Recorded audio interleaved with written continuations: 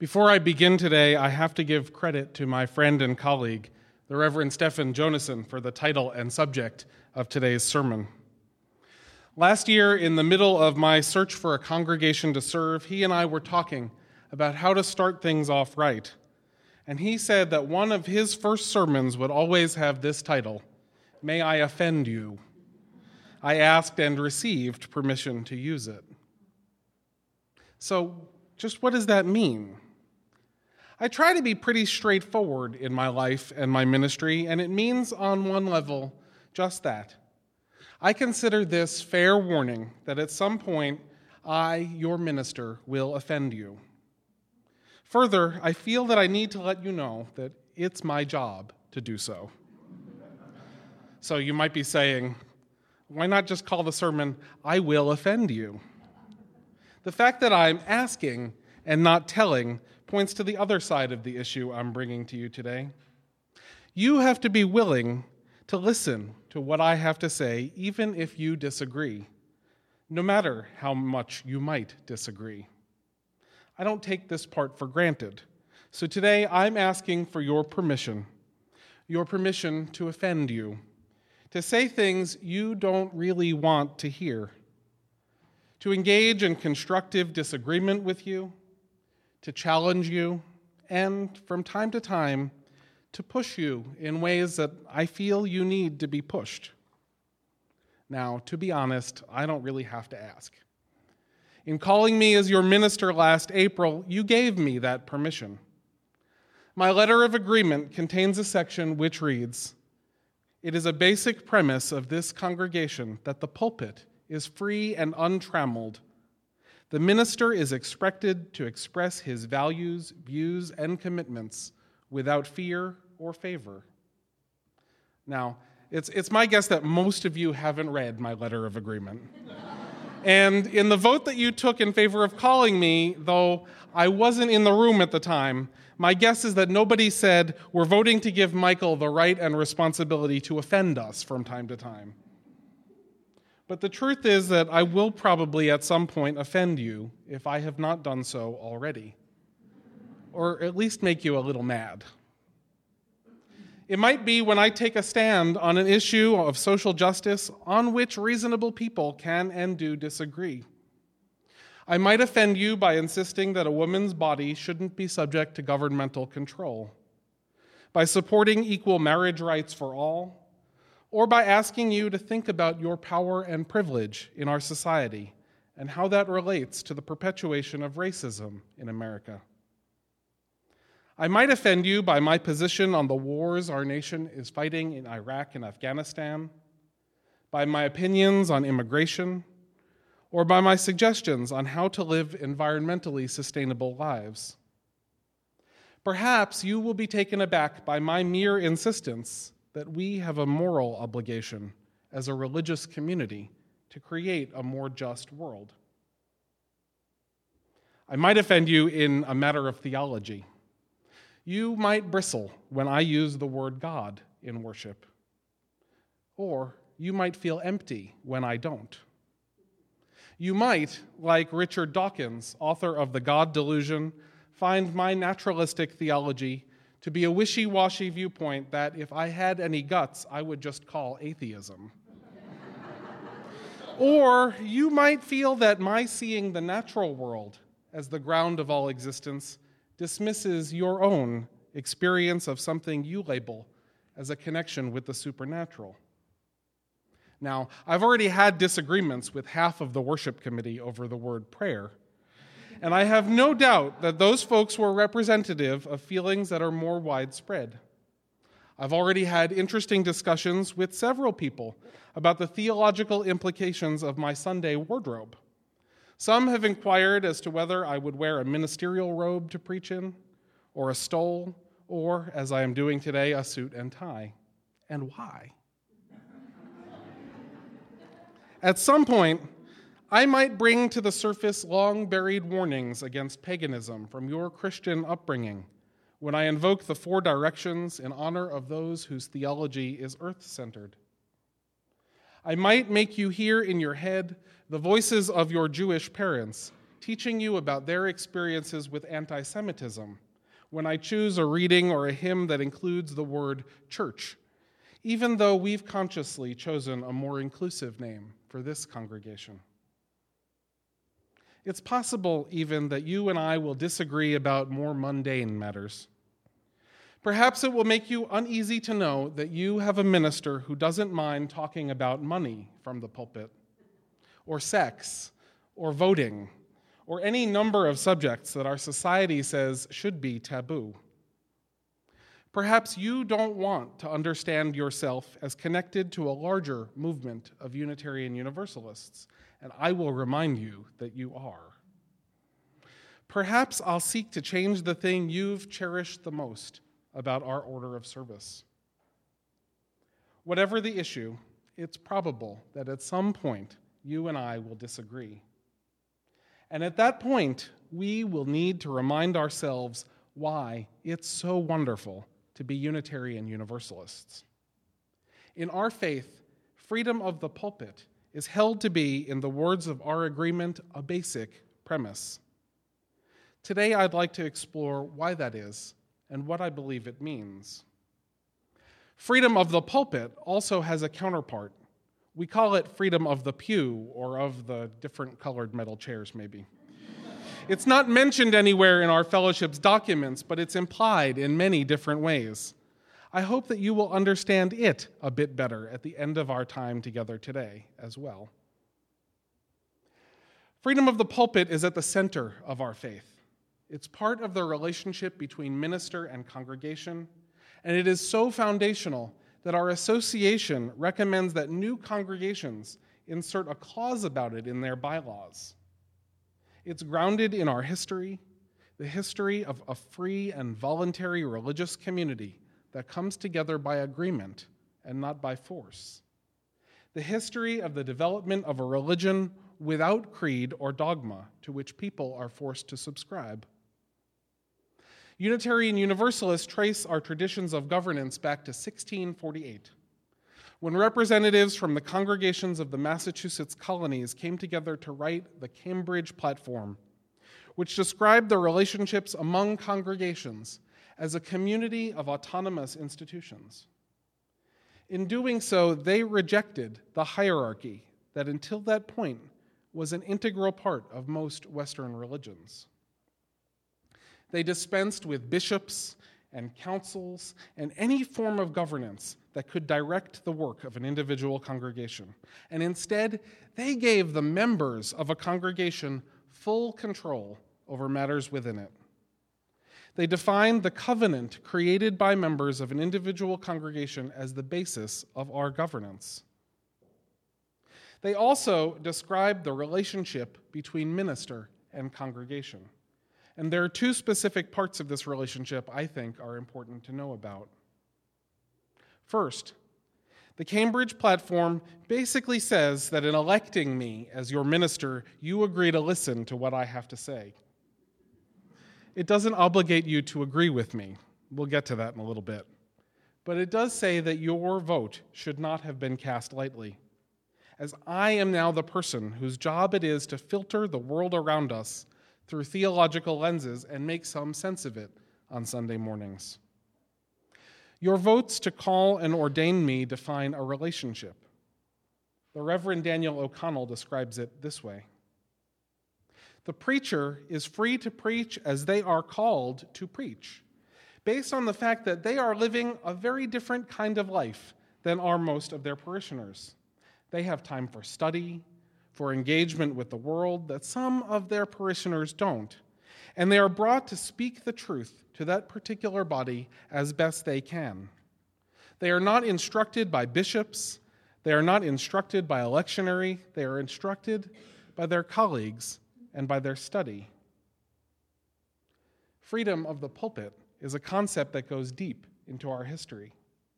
The Reverend Thomas Starr King in 1856 gave a sermon in which he said, "Brethren, it isn't a question of what you want to hear or don't want to hear.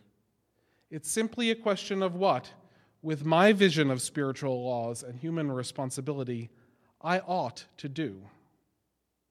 now. You have elected me to spend time thinking about things. Theology, the world around us, the lives we're living, and to reflect those thoughts back to you from the pulpit. You have elected me to paraphrase Unitarian minister Ralph Waldo Emerson, pass my life through the fire of thought and give some of the result back to you. Talking about freedom of the pulpit, the Reverend Gerald Davis says that the free pulpit gives me the opportunity to rise above conventional wisdom and palatable opinions and speak to the conscience of my congregation, not fearing a backlash or an open revolt. In researching freedom of the pulpit, I came across a story in the June 17, 1929 edition of Time magazine. The story detailed the resignation of an Episcopal priest in Detroit because he could not freely express his views from the pulpit without fear of retribution from his board or from the hierarchy he answered to. The very Reverend Herbert Lansdowne Johnson was quoted as saying, "If the gospel cannot be applied to our modern problems, sex, world peace, war, industrial conditions, and race relations, of what use is it? The pulpit today ought not to try to preach on the basis of authority, but to try to challenge men's minds. This is what I have tried to do." He said that in 1929. We are fortunate that in our Unitarian Universalist tradition, we have covenanted to do exactly that. Ministers are not asked to spout dogma or to toe a line set by the board. We are given freedom of the pulpit as a basic premise of our ministry. Your votes to call and ordain me give me the freedom and the obligation to speak the truth as I see it from this pulpit every week, whether or not I think you will agree with it, whether or not I think it's what you want to hear. Those votes ask for me to use that freedom responsibly, but they require that I use it. Over the course of the next 6 weeks, we will be engaging in making the covenant between me as your minister and you as the congregation explicit. We'll be doing this in preparation for the November 4th ceremony in which you will formally ordain me to the ministry and install me as your minister. That ceremony will be just the outward expression of the votes you took last spring. Those votes represent another part of the Cambridge platform that's important to explore today. It's from that document that we get our modern-day practice that only an individual congregation can call and ordain a minister. I think it's worth putting that practice in some historical perspective. In 1648, when the Cambridge platform was finished, there was no such thing as a search committee, a congregational record, a ministerial packet. The members of a congregation generally identified someone from within their congregation to be their minister. Often, that young man, and they were all men in 1648, was sent off to Harvard for an education before coming back to serve as minister, generally for the rest of his life. Thus, the vote to elect a minister, to ordain and install someone as minister of a congregation, was a vote among equal members to give special responsibility to one of their own. Moreover, that election made that person a minister only to the people who had elected him. In the rare event that a minister moved from one congregation to another, and it was rare then, the new congregation had to reordain the minister. Now, times have changed. Our congregations have, working together, asked our association to run a strict credentialing program for ministers to assure basic competencies and quality. In 2007, a congregation does not even meet their potential minister until he or she is the one finalist for that position. And yet, there's a part of that old system I think it's important to retain.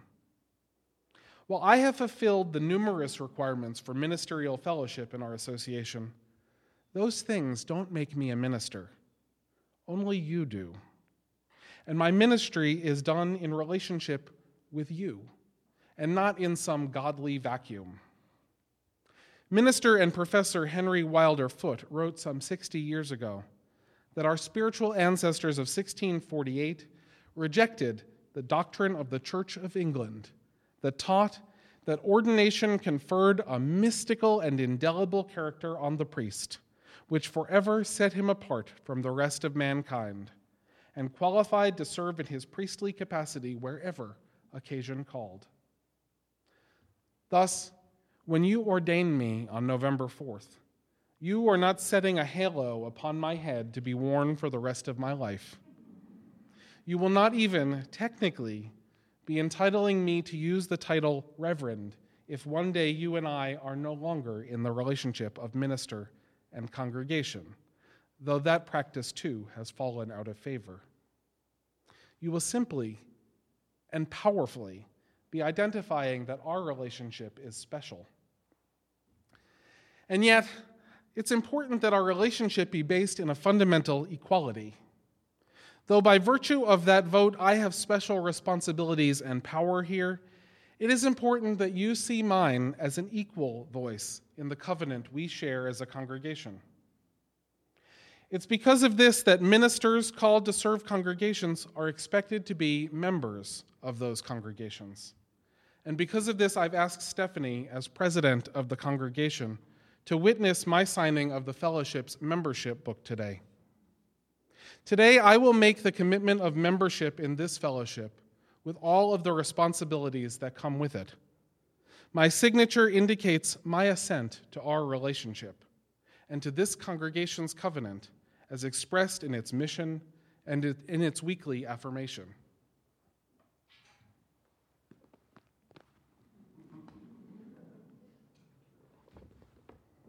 It's a big book.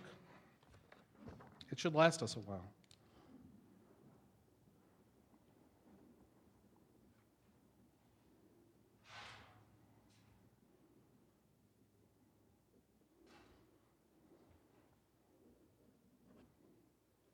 Thank you.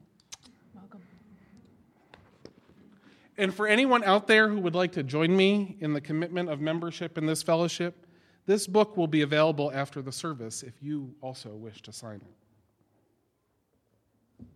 Now, there is another reason why it's important that our relationship be based in the covenant of membership, a covenant of equals.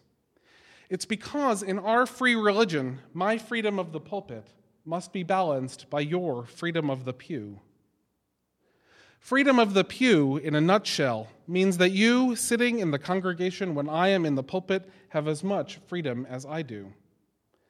On the one hand, I have the right and responsibility to preach the truth as I see it. On the other, you have the right and responsibility to filter what I say through your own experience and belief systems. Here in this free religious congregation, you have the right to disagree with anything I say, to question anything I tell you, to believe only what fits your understanding of the world, and to engage in discussion and debate about the rest. Freedom of the pew means that our relationship is based in dialogue.